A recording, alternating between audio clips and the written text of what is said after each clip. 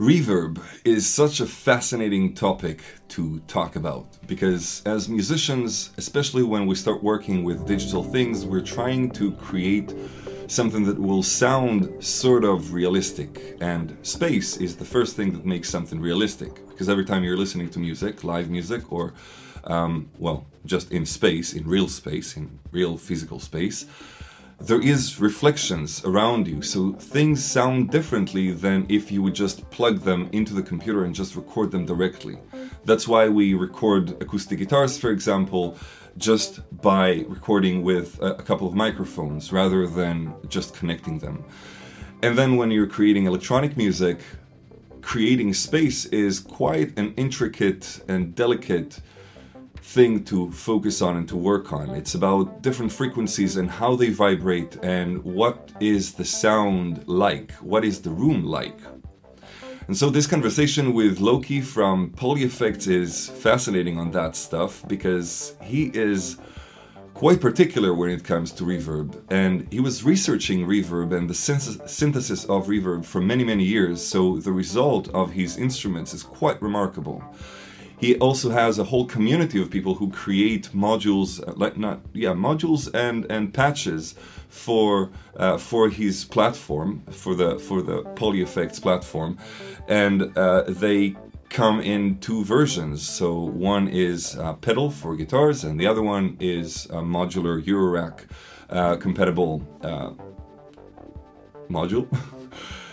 And the sound is quite astonishing. And the fact that there is a community behind it that builds all sorts of things that people who are maybe not technical that much can just tap into this knowledge and just try things out is quite amazing for me, because I'm really into education and communities and trying to figure out how to get people who don't really have the knowledge yet to get started.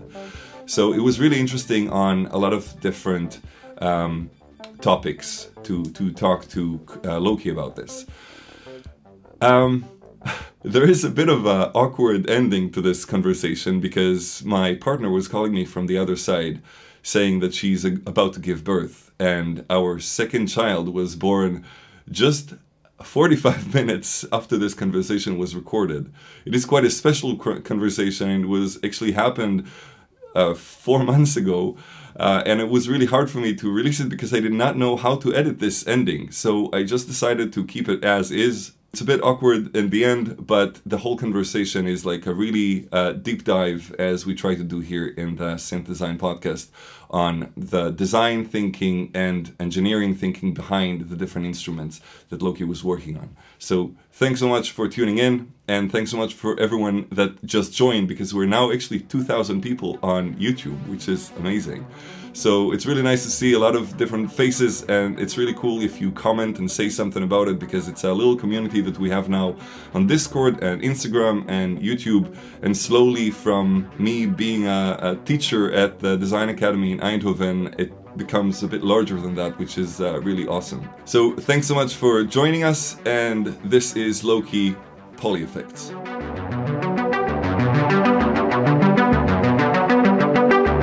If I look at a synthesizer or an instrument of some type, I want to be able to think, okay, can I play something like, can I play House of the Rising Sun on this? Okay. That's the criteria. It's a very simple song to play. It's got simple chords. It's got a simple melody. It's got a clear rhythm. If I can't play that on it, then maybe it's not a thing. It might not be an instrument I care about. Right. I understand that other people might, but I have to narrow down my things I care about a little bit. Obviously, there's percussive stuff and things like that, so there's different areas for that. But for melodic or harmonic kind of instruments, then I want to think, okay, can they do this relatively straightforward task? Mm-hmm. And if it can't, well, yeah, next. Yeah.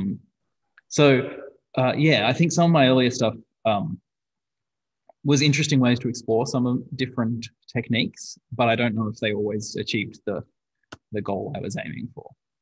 And I think nowadays, I'm getting more towards stuff that I really enjoy playing, and I use at the end of the day as well. Like I go home and then I'm like, I'm going to play some stuff, and I actually do use the stuff I make. Right. And I think that's really nice.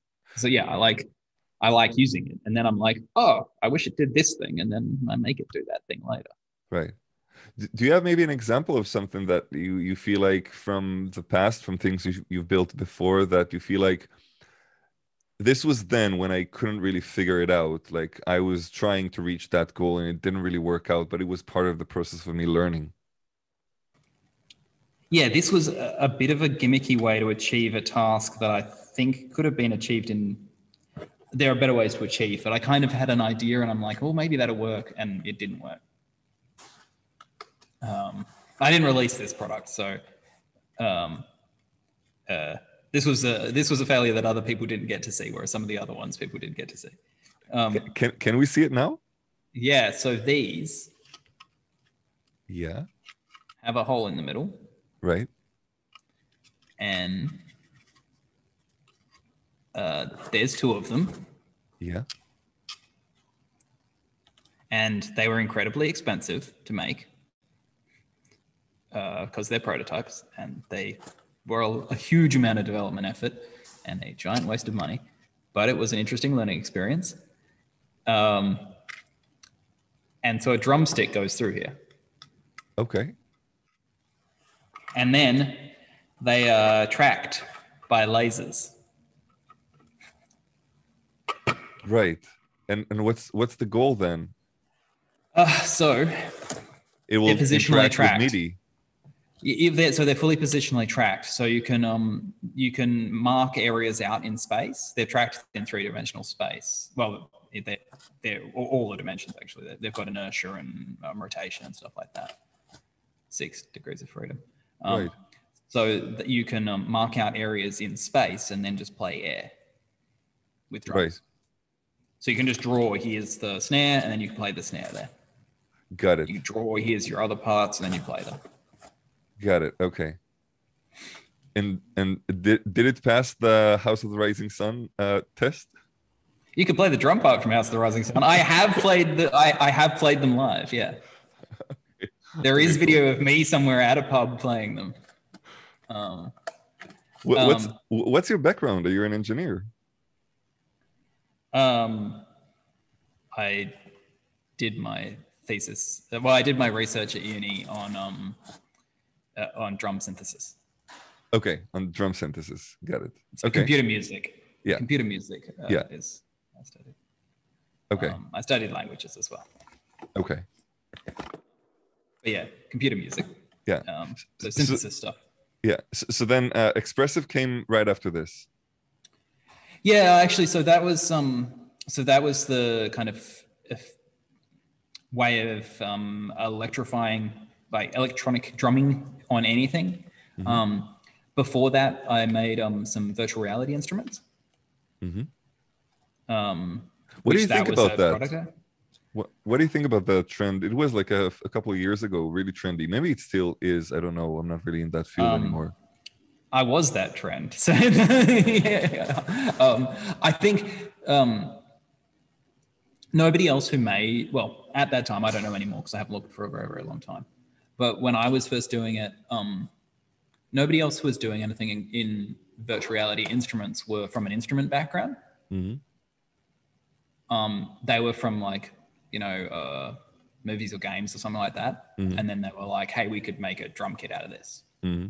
But they didn't know anything about how to actually make like good low latency, nice feeling instruments. Mm-hmm. And I thought a lot of the stuff was very much, hey, we'll make stuff that's better in another environment.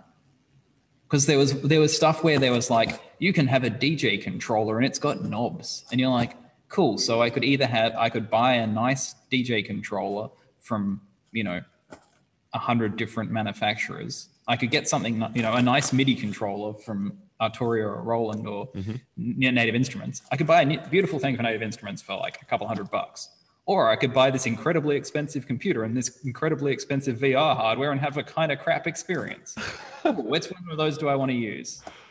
I just felt lots of that. That was what I was talking about gimmicky.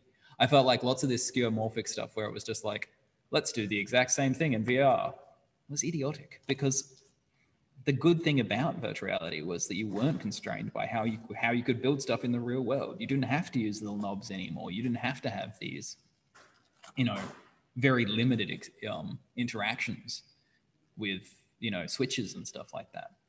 You had so much more expressive potential, but nearly all of the instruments that were thinking about it didn't think about design. They weren't coming from a designer of new instruments point of view. They were just trying to copy real, ones that existed in the physical world and put them in the virtual world. Right.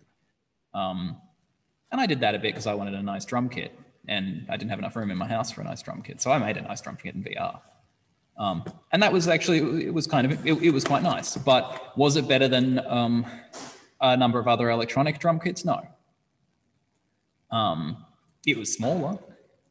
If you're already using VR for something else, then it might have been fine. It was, it's much harder to get people to pay for than a physical drum kit.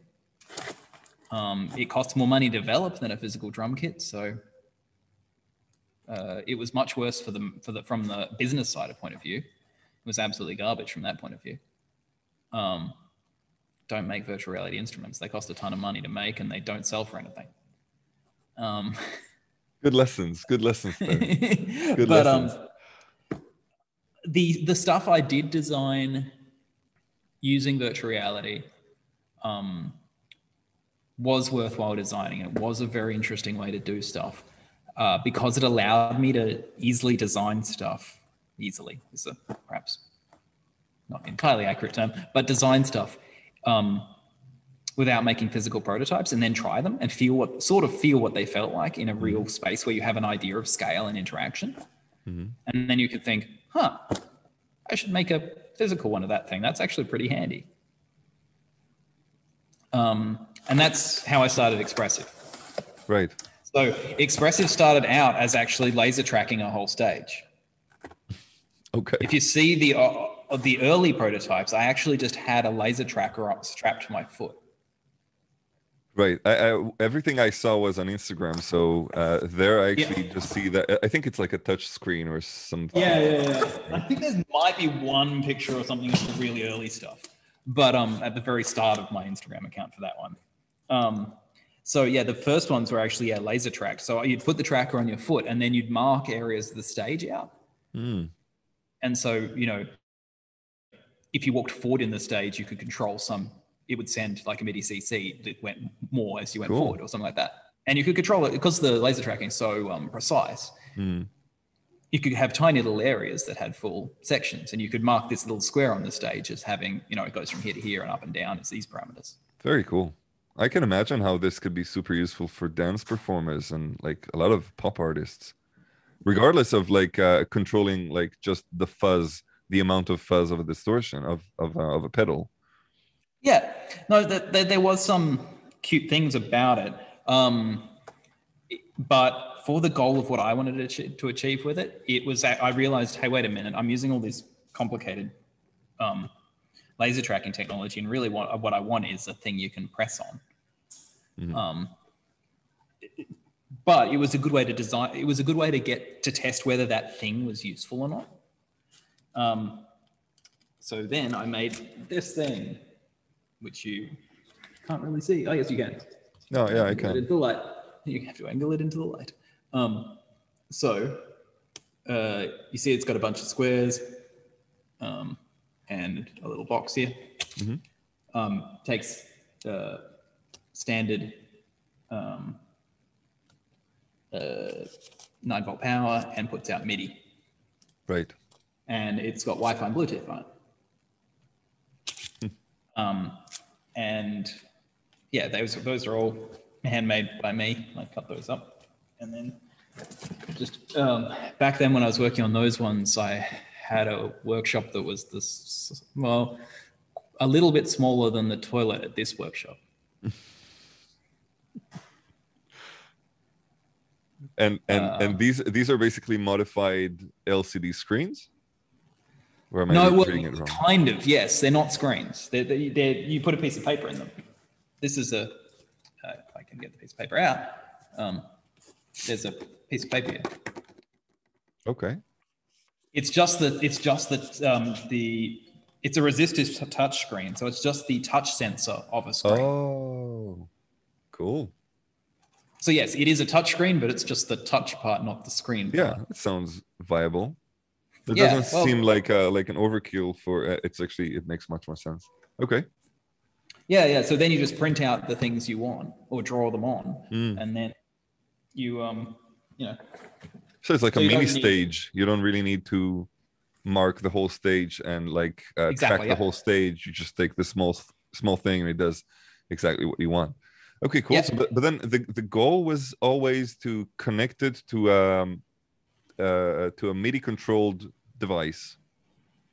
Yeah. Originally, I started using this one. My goal originally for that one was because I was jamming with a mate and I was using a bunch of effects on my bass. I was playing bass with her, and I was using Ableton or Ableton or Bitwig, one of the two, and I was using a Push, the Push 2. So I had it as my main controller, and I had lots of things to press and lots of knobs and stuff like that. But obviously, that most of those were hard to press while I was playing the instrument, Right. and I was launching lots of other stuff at the same time. And everything else I could find was really focused on ons and offs, all the MIDI controllers. And I really wanted something that let me have, multi-dimensional control. So I could have things where I could, change the rates, the feedback on a delay or something while playing. Yeah. But while keeping both hands on the instrument. And the options were either an expression pedal, which gave you, one dimension of control, which you might be able to switch around. So, or a bunch of expression pedals. And so that's why I thought, this could be a good thing. Yeah. Yeah, I can see the logic in it. Then, and this was not a long time. I mean, yeah, it was like maybe 5 years ago. Yeah. Expressive, Yeah. right? Yeah. Okay. Yeah. And from there, you're going towards building Bebo.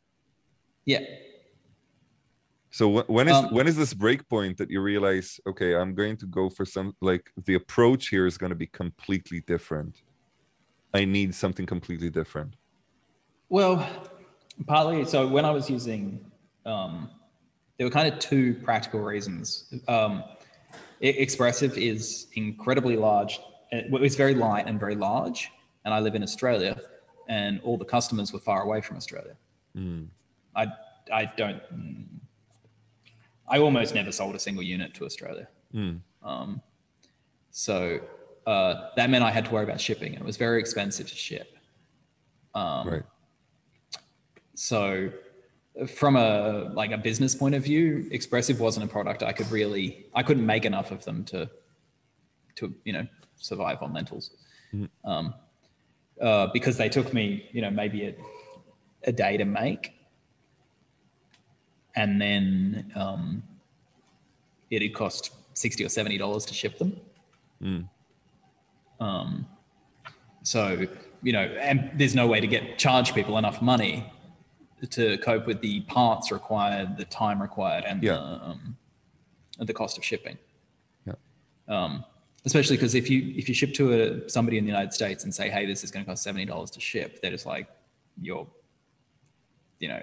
definitely trying to do something dodgy to take $70 to ship it. No, that really is how much it costs. So you had to really subsidize shipping.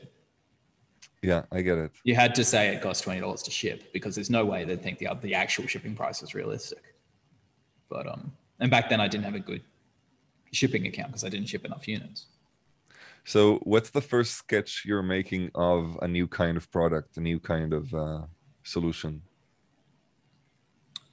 Well, I mean, from that I moved into Bebo. And I just realized that I was doing this thing with this MIDI controller stuff, and I realized that there weren't that many guitar pedals and stuff that really did a lot of interesting stuff with kind of the flexible power of DSP. And I'm like, I wonder why this is. And I'm like, okay, maybe there just aren't many people in that area who know much about DSP. And I'm like, okay, well, I know DSP. Code DSP all day, it's fine. So, you know, I was busy trying to work out how to, you know, work composites better without making them melt, because all of this stuff's made out of crazy composites and I'm not very good at working with them. But well, when I first started off, I wasn't very good at working with them. Yeah. They're hard to drill and stuff like that. But so I wanted to, but I'm like, well, I can do DSP programming. That's easy for me. You know, done 20 years of that. So I realized that instead of trying to control, you know, other people's stuff with this stuff, I could just make my own stuff. And I felt like I could make something that was different from everything else out there that would actually be interesting for me as well. Because I felt a bit constrained by some of the other ones. I didn't want to necessarily like as I said, when I was playing with friends, I would have I'd be using something like Ableton or Bitwig, and then I'd have other stuff running in that. Either you know, in so there was a bunch of other Windows or Linux stuff that I was running, a bunch of plugins and things like that. And I felt like that environment, the interaction between those was kind of a bit constraining, because I'd have to have like lots of bits of different tech around with me. Yeah. You know, to have to have a computer and audio interface and a giant pile of other toys. Yeah. And if I could get that into a nice single thing that I could put in my bag easily, you know, I could have a bass or a guitar, and then I could have something small and powerful. I could have a pedal board with, you know, a drive and a pedal that does everything else. That's the dream, you know, actually. Maybe one or two other things, you know. Yeah. I like so on tour you could actually just in the bus design a patch.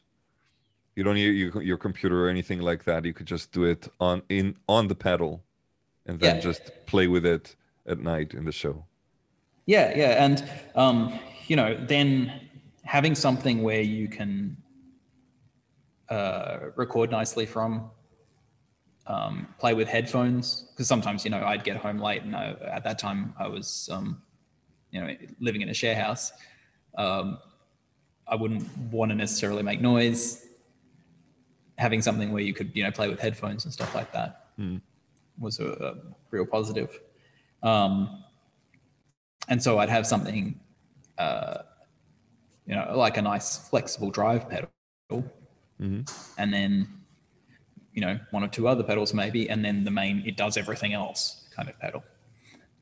Right. Especially, I realized every time I set up the real kind of driver behind the design was also, I really wanted, my favorite types of reverbs were real spaces, which obviously from this place, you know, you can hear. This one's tons of fun. And when we first got this place, when I only moved here a couple of months ago, but when I first got the keys to this place, you can't see this. I can move so you can see the ceilings, but the ceilings are 8 meters high or something. Was this a criteria? Like, I'm going to rent a place only if I can actually sample it? If it's worth sampling. Yeah, if it sounds amazing. Actually, really, I just wanted lots more room for giant toys. You come into the room. Okay, we can start talking. It was a little bit like that. Yeah, I walked into this space and I'm like, oh yeah, this is a lot of fun. When it was empty, it was actually really hard to talk in here. I can imagine. It's a bit hard to talk now.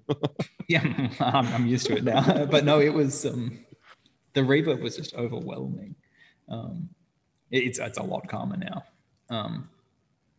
But there's a video on my Instagram, if you check it out, where we sample this space. When it was empty. But yeah, I came in here, and then that night, when I got the keys, one of my friends came in here with me, and I brought an acoustic guitar, and she was singing, and we both sung together and played acoustic guitar for a bit in here. That's cool. But yeah, back to my other bit. I really like convolution reverb. Yeah, I first started using convolution as a technique in about 2003, 2004, maybe something like that. Maybe you can shortly explain what convolution means to the people who don't know. It's giant piles of horribly complicated maths, basically. But the idea is that you apply one sound to another sound. That sounds a bit vague, but that's kind of actually what convolution is. You're applying one sound to another sound. Okay. So you can do lots of fun things with convolution. One of them is you can grab what's called an impulse response, which is just what happens when you have an impulse into a system, like, for instance, this room. So if you pop a balloon, you record that whole thing, or you can sweep it and then deconvolve it. But you pop a balloon or you fire a starting gun or something, or clack two bits of wood together, you grab the sound, that resulting sound, and then you put that into your convolution algorithm. Mm-hmm. And one of the sounds in is the impulse response, and the other sound in is, you know, your voice, your guitar, or whatever. Mm-hmm. And then it sounds like it's in that room. It has that reverb applied to it.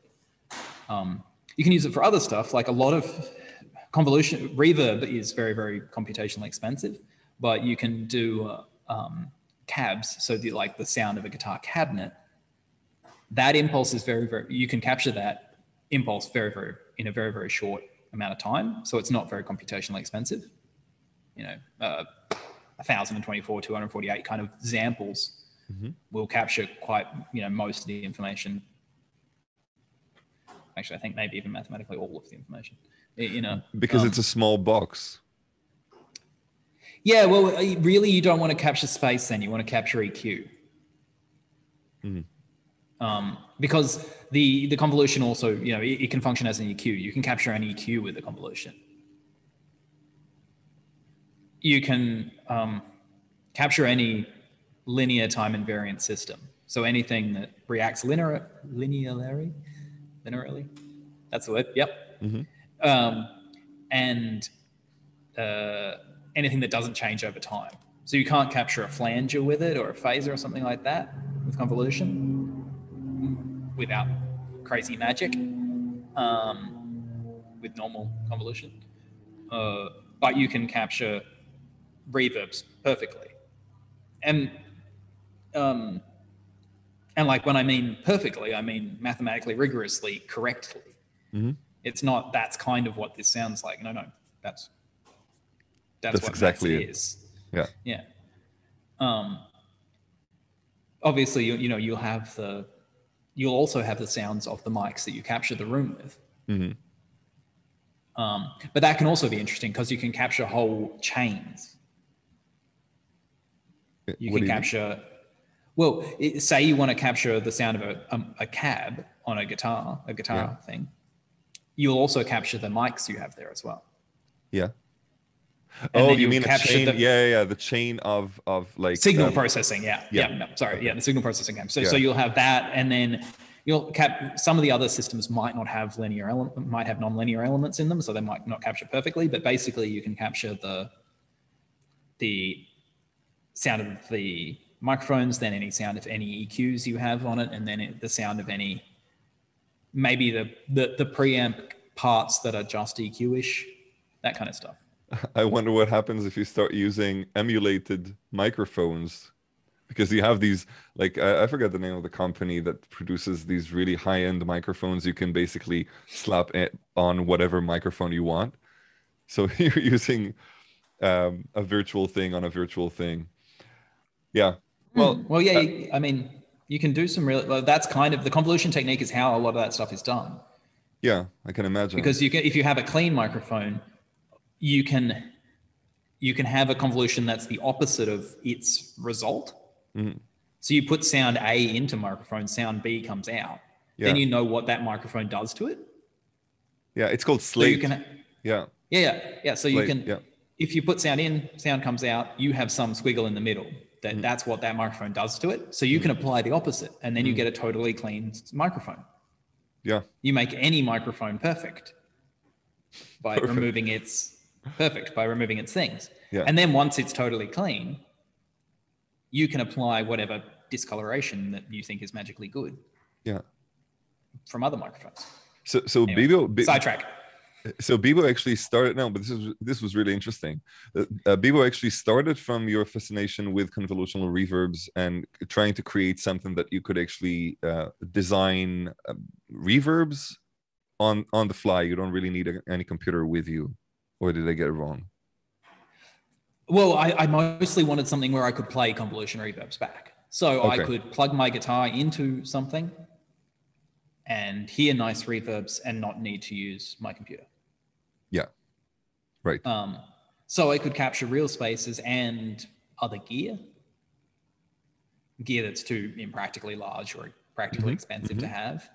You know, AKG spring reverbs are lots of fun, but they're big and expensive. The EMT plates, are, you know, gigantically huge and gigantically expensive. But you can capture them very easily with a IR. They're super easy to capture. You just play a sine wave or, a sweep into them and you get the sweep out, and 15 seconds later, you've got a lovely sounding reverb. So that kind of stuff. Yeah. So it was really, I wanted that feature. And then I wanted some other features because I wanted to be able to control what is sent to the reverb, the send, and have effects on the tail of the reverb. Right. Because sometimes you want to have an EQ on the send, but often just a low pass on the send. You know, the Abbey Road kind of technique, drop out all the bass going to the reverb. Yeah. So I wanted to be able to have that kind of, all the lows are dropped out going to the reverb. So that meant I had to be able to have sends. So I really thought, okay, well, the way I wanted, so the first version of it didn't have the modular interface, all the modules that connect up. It was fixed, but you could route levels between the different effects. You couldn't reorder them. So it was a convolution with some other stuff, basically. It was a convolution with a delay, and these things could be turned on and off, but basically it was these 6 effects or something. Right. But the goal was to go to that crazy level. Did it have any interface for it? Like how would you interact with it? Oh, yeah, the very first one had a touchscreen. Okay. It started off with the idea of the touchscreen as well. Okay. Because there's a delay pedal somewhere off to my side that it's a great sounding delay. Okay. I thoroughly enjoy it. And it was a big inspiration. It's very plugged into other stuff. I'm not sure if I can move it here. Anyway. Oh yeah, no, I can. These cords are longer than I thought they were. I'll unplug some of these ones. This is a Pigtronics Ecolution. It's a great pedal made by very interesting people, and I like them. However, there are things that happen. There are controls that you get to by pressing these 2 down and turning one of these ones. Not that one of the other ones. Like, you press these 2 down and hold this one to get to some of the sub controls. And some of them you get down you get to a different one by pressing this one and turning this one. And then you get to a different thing by pressing this one a couple of times. And then there are other ones that you get to by you hold a few things down and you turn it off. And then you turn it on again. People who know Morse code really well. Yeah. It's got a lot of knobs and they all interact with the buttons somehow. And it's a really fun delay pedal, but it's massively complicated. And the basic delay in Bebo does a lot more stuff, and I can actually remember how to use it. So that was why I wanted a touchscreen, because I tried stuff like this and I was like, nope. I like the sound of this, but the usability is not. Yeah. And I didn't want, as I said, I didn't want to have, I didn't want to run everything into a computer. Just because I found carrying one around a little bit annoying. Because even like running like a Surface, so I have a nice touchscreen, and then like a over there, and I like an RME audio interface. It's still a couple of things to plug together. It's a multi-function kind of device. Yeah. And I wanted something that was, kind of more dedicated interface-wise. Yeah. How many inputs and outputs does it have? Does Bebo have? Yeah. It's 4. 4. Quad channel, 4 ins, 4 outs. Mm. And then MIDI and MIDI in and out and USB. Yeah. Well, and that's actually quite extensive. The prototypes actually had an Ethernet port as well. Yeah, so then you could chain them or add another controller, another input. Well, another like 8 inputs or 16 inputs. Well, well, you could do that over the USBs, but no, the Ethernet was just so you could have interesting ways to control them, because you could connect to them over a network then. Mm-hmm. Yeah. And that'll allow you to do things like Ableton Link and stuff like that. Yeah. In a hardwired way. So the idea is basically to create a tool for instrument design that you don't need your computer with, because you could actually design instruments on your computer, but you're saying, I want to build something that will allow me to build instruments without needing a computer, because DSPs are strong enough and I can actually program them, so why not? Well, yeah. I mean, there was... The original goals and the actual eventual goals are entirely unrelated things. Right. The original goals were more along the lines of, I want a nice convolution reverb, and I want some ways to change the sound in and out of the reverbs. And then I want some effects, and then I want and a nice delay.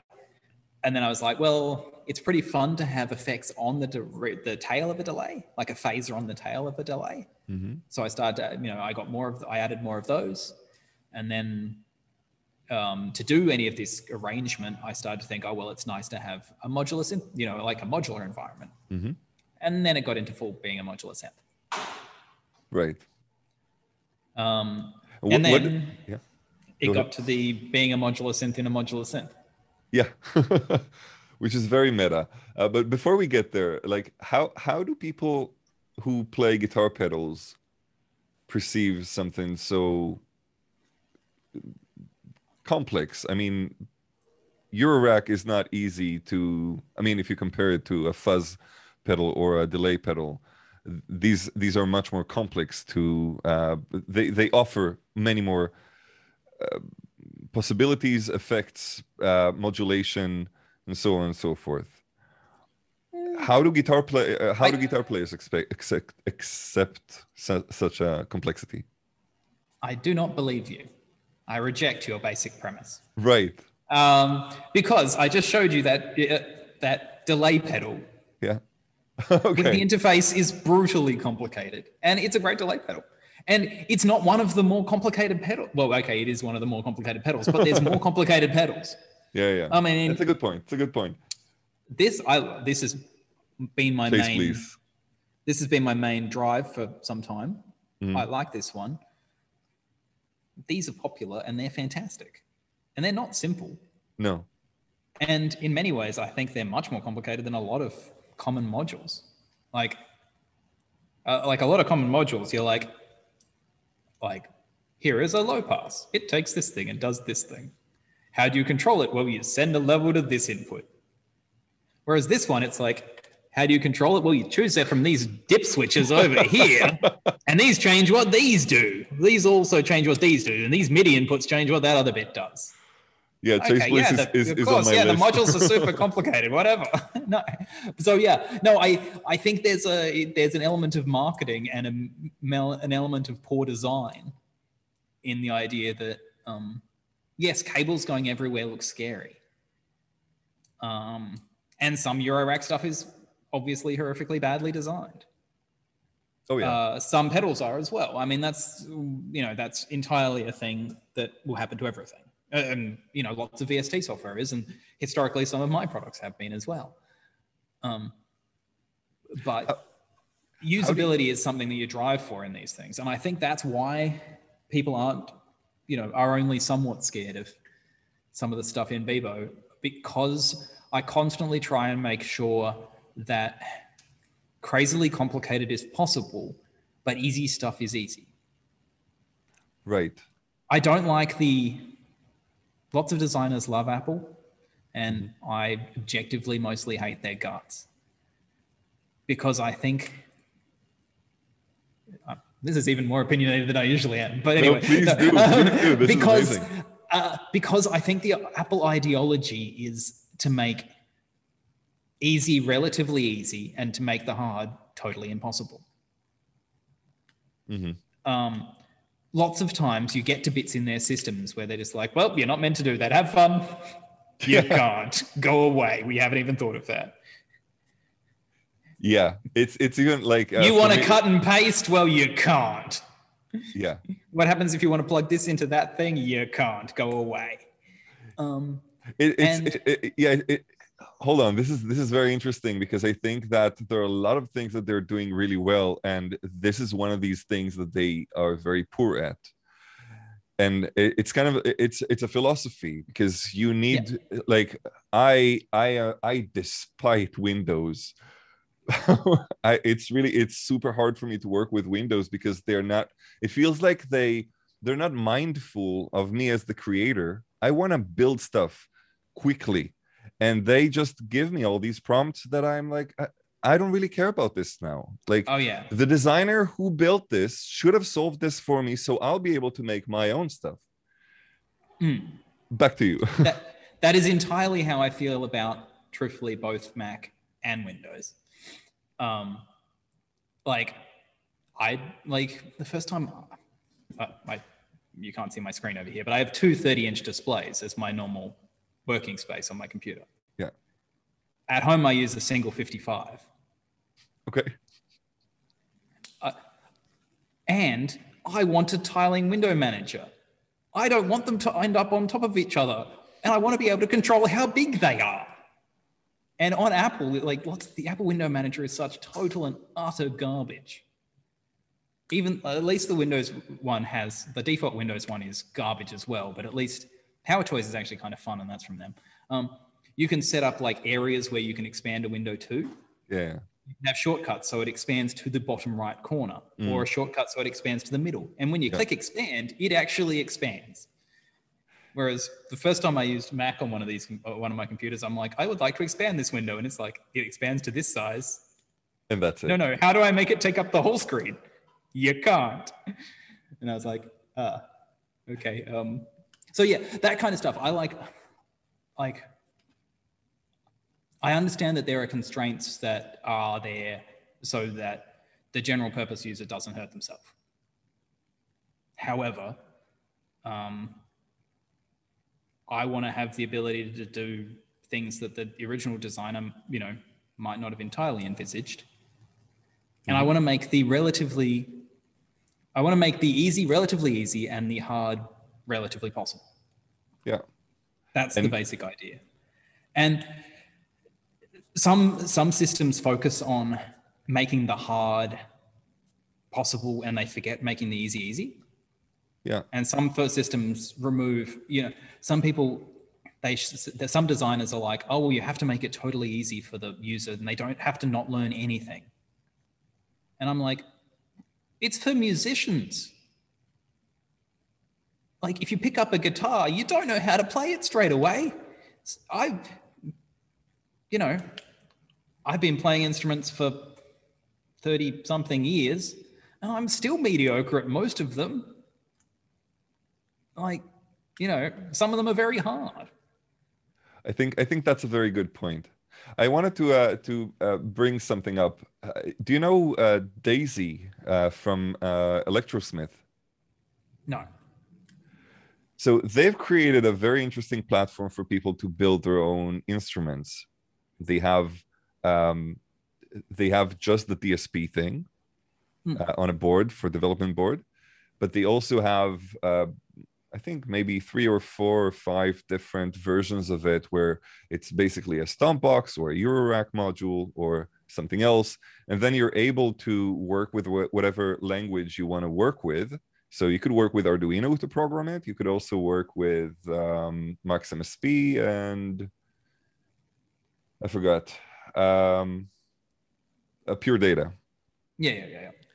And I looked at what they do. I was like, this is remarkable in terms of design, because you are targeting a very specific market and you're saying, for the people who are interested in this space, we give you a world to explore, because these programming languages are basically super open-ended.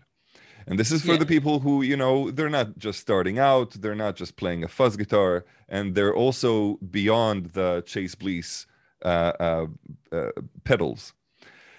What's interesting about what you're doing is actually really in between. There's Chase Bliss, and then there is you, and then there is Electrosmith with what they're doing. Yeah, I think there's a ton of stuff that caters for the people who enjoy more tinkering kind of stuff, like being able to change more stuff. I like to be able to make stuff where, to begin with Bebo, most people who bought Bebo played country.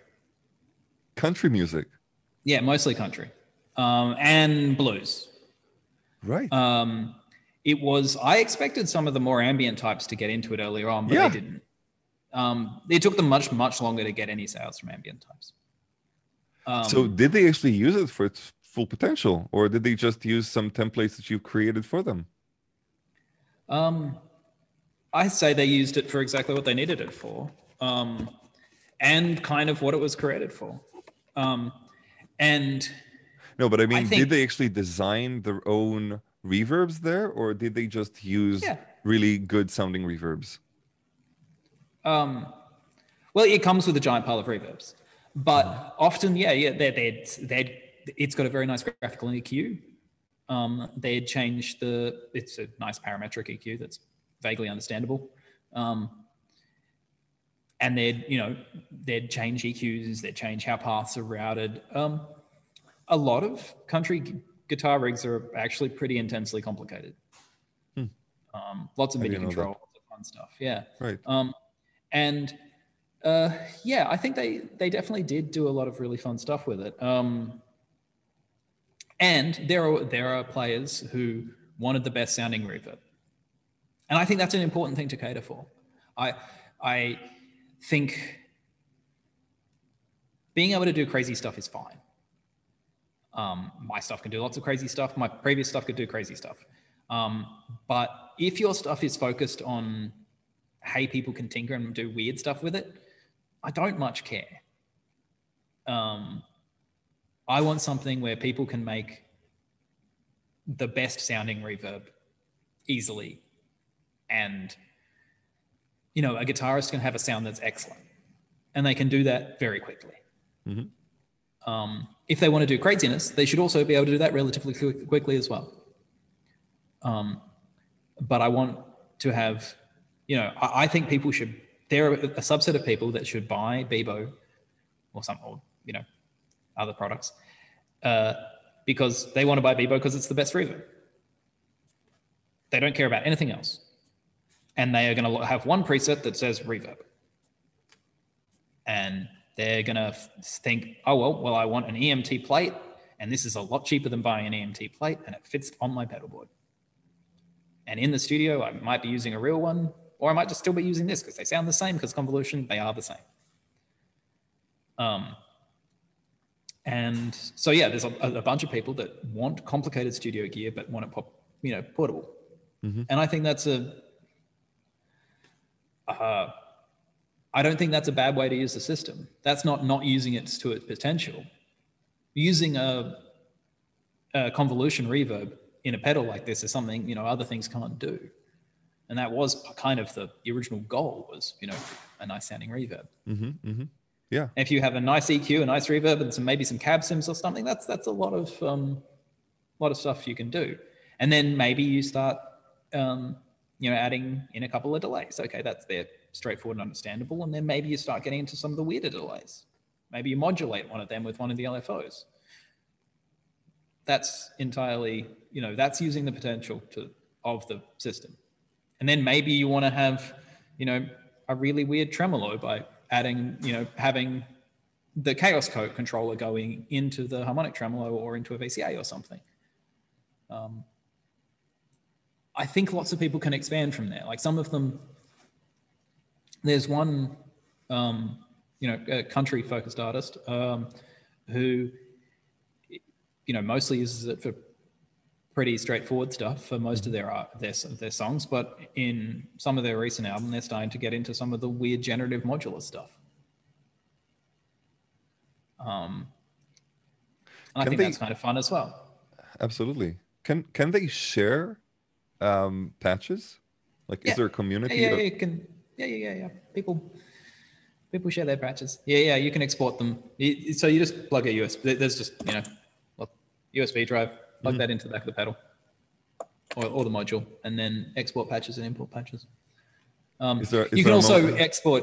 You can also share your and load reverbs. So there's people who are finding fun stuff to use as IRs, like here's the sound of a spinning coin and using that as a reverb,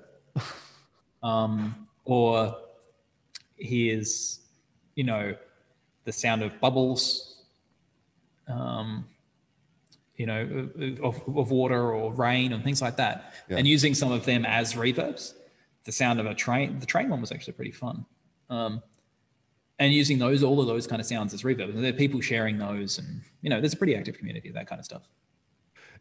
It seems like a huge challenge, though, to design the user experience for something so big, because you have the module itself. Well, you have, first of all, the pedal, then you have the Eurorack thing, and then you have an online community that you also need to design something for, so they'll be able to share things with one another.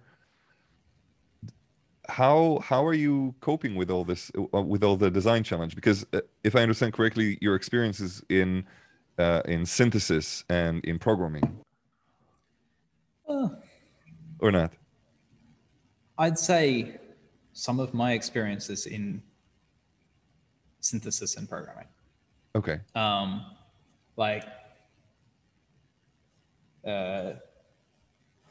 Today, my experience has mostly been in, screwing things together and cutting things out of other things and then screwing them together and then testing stuff. Here we have a big CNC router and a big press brake and I just bought the press brake recently and I'm pretty excited about it. So we do all the sheet metal working and stuff here as well. Cool. And we're starting to bring more of that. Like I've got a sandblaster and some presses and a Hemsetter and lots of other fun toys that I still have. So you're really going to build everything there? Yeah. That's remarkable. You're taking it for granted almost. I think that's really unique. No, I build this stuff with my hands. That's super cool. Like everything. And yeah. I do some programming, but the programming is not the, it's not just exciting stuff. Been there, done that. Like I cut up some bits of wood, but I'm not a carpenter. Yeah. But let's get back to the UX, because I think that there is a good bit of design that needs to go into these. It's not like they don't look like shit. They look amazing. The touch screen. Thank you. Really, like I'm looking at the design. It seems very, very straightforward, very simple. But I know how complicated these things can get. It doesn't take a minute to just draw this in Illustrator and just program it somewhere. No. I mean, it's taken years and years and years of iterations. Yeah. But there's bits. There's bits of it, that I've been working on for a long time. How many? Some of the code I was looking at. Yeah, some of the code I was looking at the other day was, I was fixing up some stuff with some triggering, and that was from code that was from 2004. How many screens are we talking about when we're looking at Bebo? Many. There's over 100 modules. So is there like mother interface or like a system do you want Switch to to maybe? this screen. Yeah, go ahead. I'll show you the other screen, Yeah, other camera, and then I'll run through a little bit about how things work. sure. Just a Um, side question: is there a difference between the different things, like the Hector and Bebo? Are they exactly the same in terms of the screen itself? yeah, no, they're very similar. I can show you the differences. Okay. The interface is pretty much the same for the two pedals. The only difference is that here the pedal has a title just because I needed the whole space here. And the pedal has different physical interaction because the panel's actually recessed in it. So you can't get to the edges of the screen very well. Whereas this one, the screen is on top of the enclosure, just because the pedal needs more protection for the screen. The screen's actually decoupled from the whole enclosure. Right. So that if you stamp on the enclosure, none of that force gets transferred to the screen because it's actually in a different section inside it. So there's no direct connection between the top and the screen. Got it. And that's all to, prevent any force from jumping up and down on the switches getting towards the screen. Whereas on the Eurorack, we don't have to worry about that kind of stuff as much. Yeah. So I hope this is one with an updated firmware. We'll see. I just grabbed one.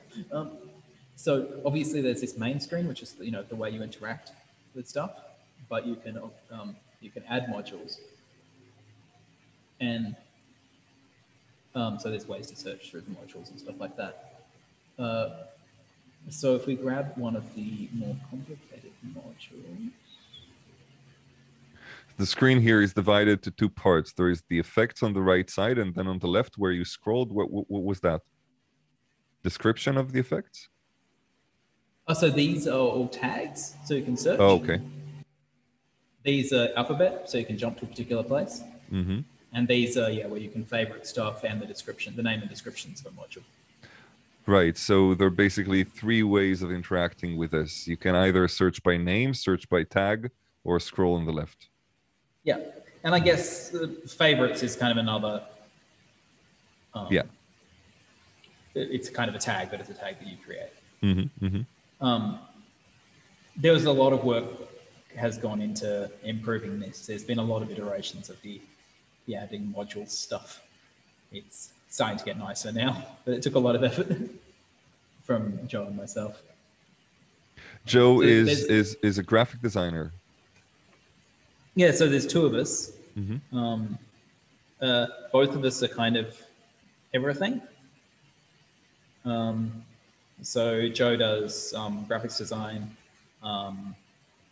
but she also does the assembly,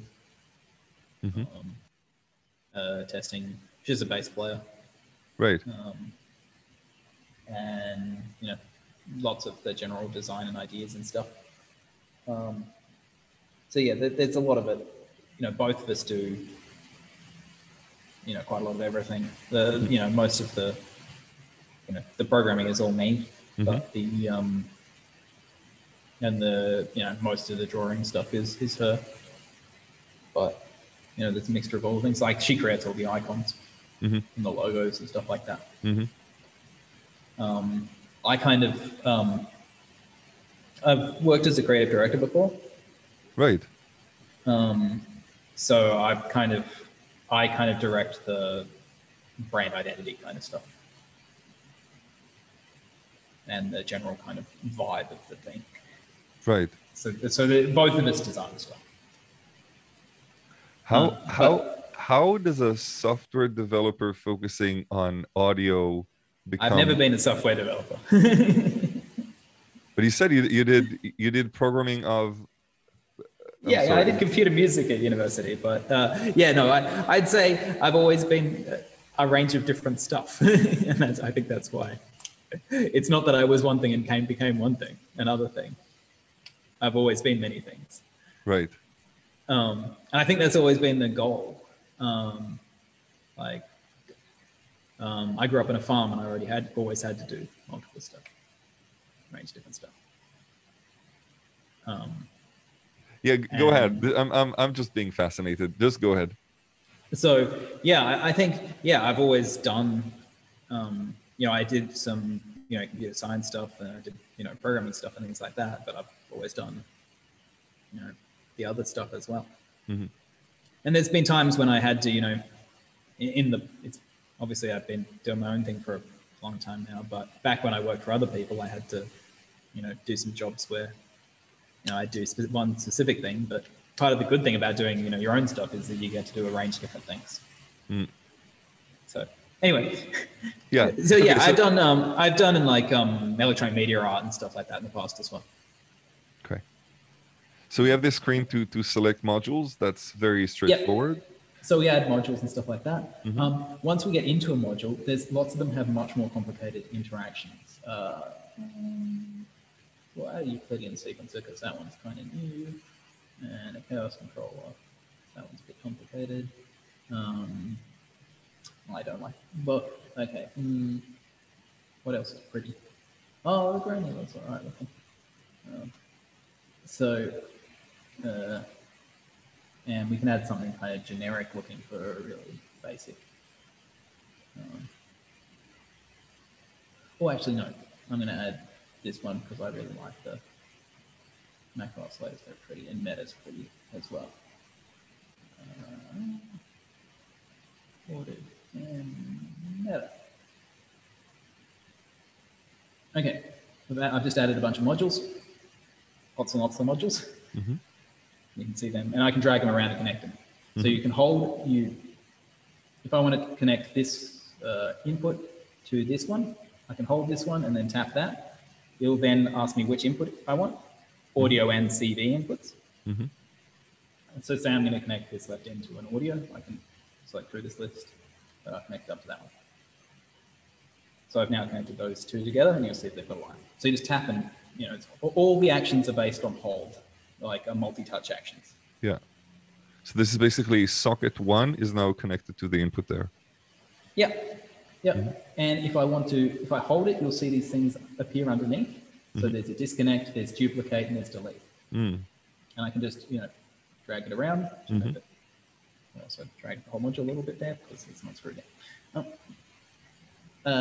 But each of these will have their own interfaces as well. For instance, if we go into macro oscillator.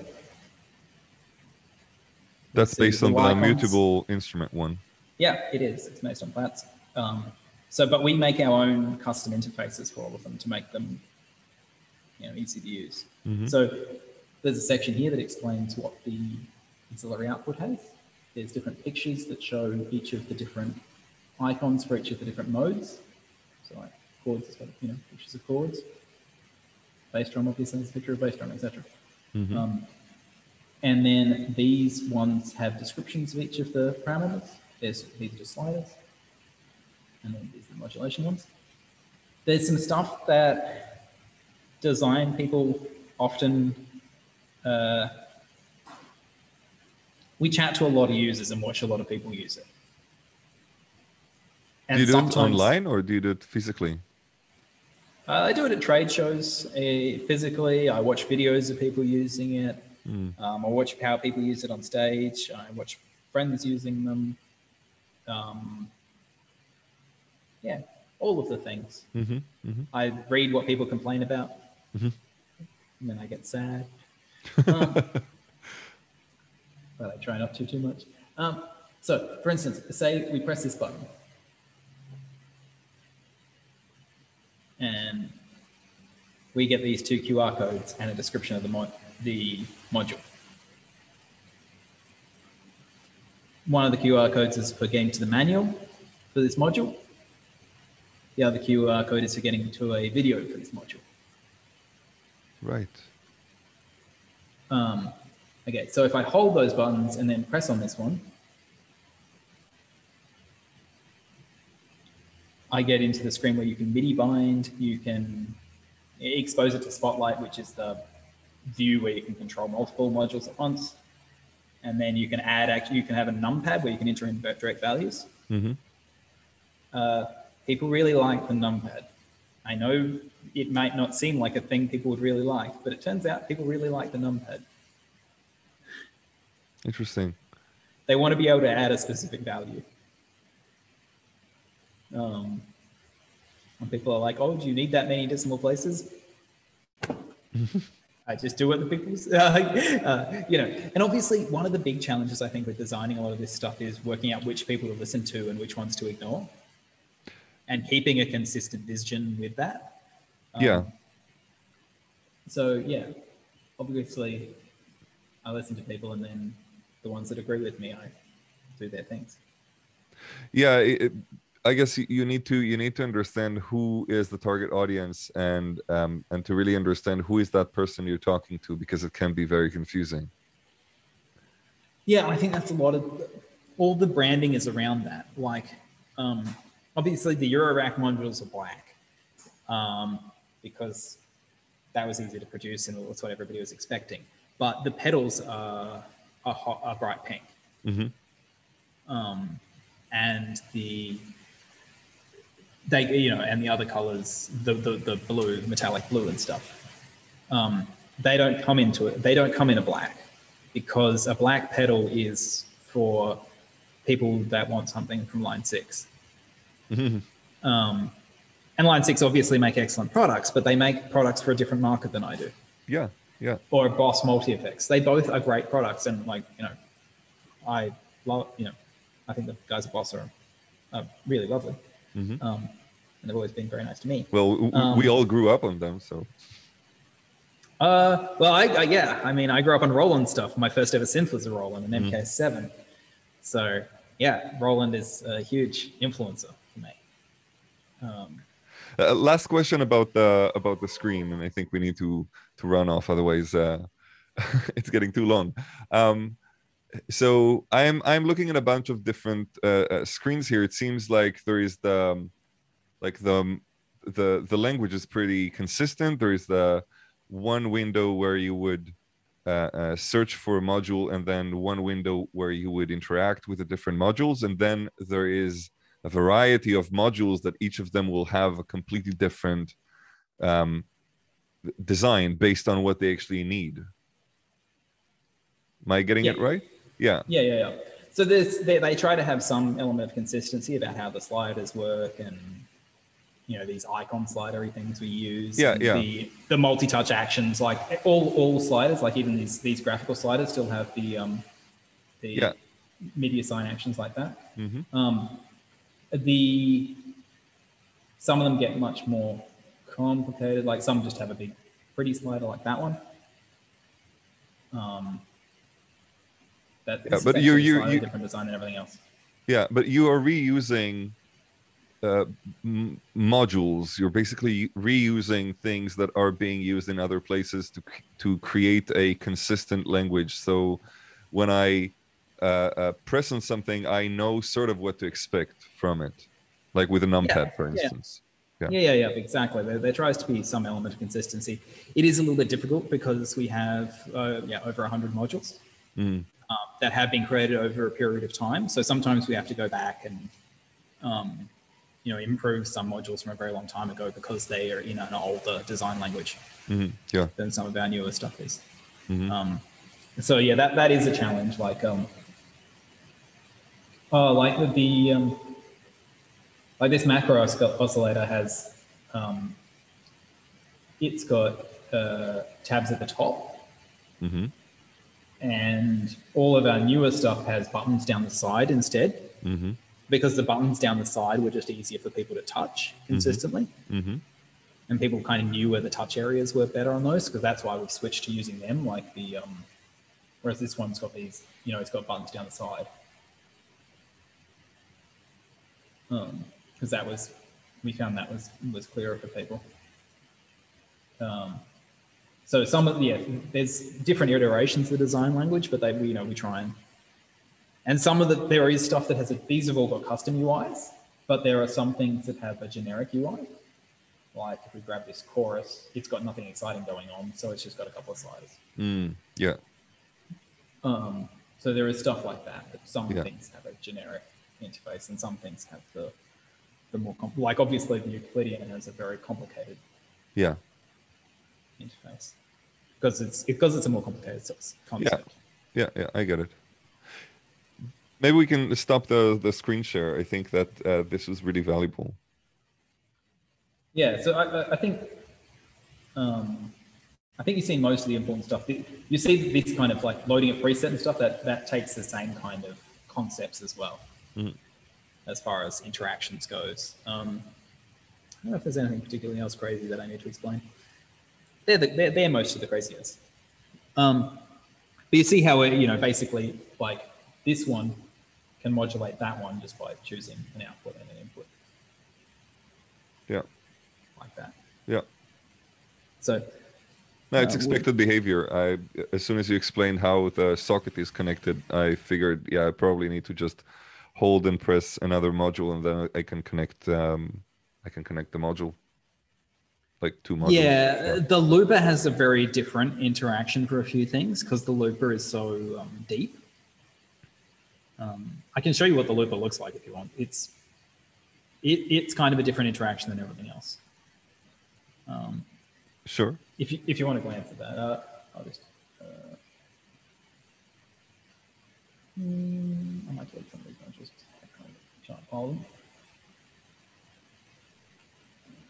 them. Cool. So I have some room.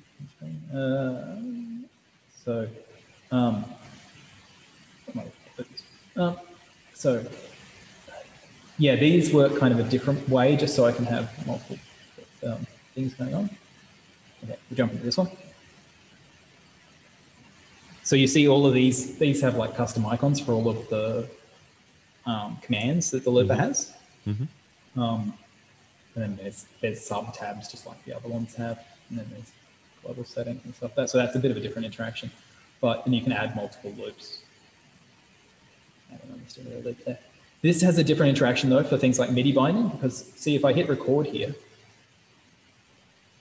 it'll be recording into that loop. And we've got all these quite complicated commands like multiply, substitute, overdub, one shot, much more than a normal non-Echoplex style looper would have. But the interaction in loopers is just massively complicated, and the kind of people who are into loopers expect quite a lot of depth. So there's ways that the loops sync to each other and all that other complexity, but also like the MIDI binding is totally different than everywhere else, because you have to choose whether you want it to function on a single loop or on all the loops, and you can bind commands in different ways, and it's just a different way of working because it needs to be. Yeah. So like we have kind of a fixed design language for everything, but sometimes you just have to be like, actually this thing works in a different way than everything else. Got it. Because it's just the only way to really like elegantly do. So that's how I found this one. I'm waiting for MIDI learn there. Yeah, and I can imagine that these things are in development as well. Everything, because it's digital, everything, because it has a touch screen, everything can be changed. So once you get some feedback from people, then you realize, okay, maybe I need to add a signifier here, or I need to change the layout of this, or actually might need to change the layout of the whole thing because there is now a better idea or a better convention. We change things quite often when we work out stuff. To finalize, I would really love to learn, how would you want this industry to develop in the future? Well, obviously, I'd like to keep doing fun things in it. Yeah, but try to think about students of mine who are like listening to this and want to build their own thing, and maybe they're like 20 years younger than us and want to just start. Like, what do you want them to invest their time in? What do you wish them to make?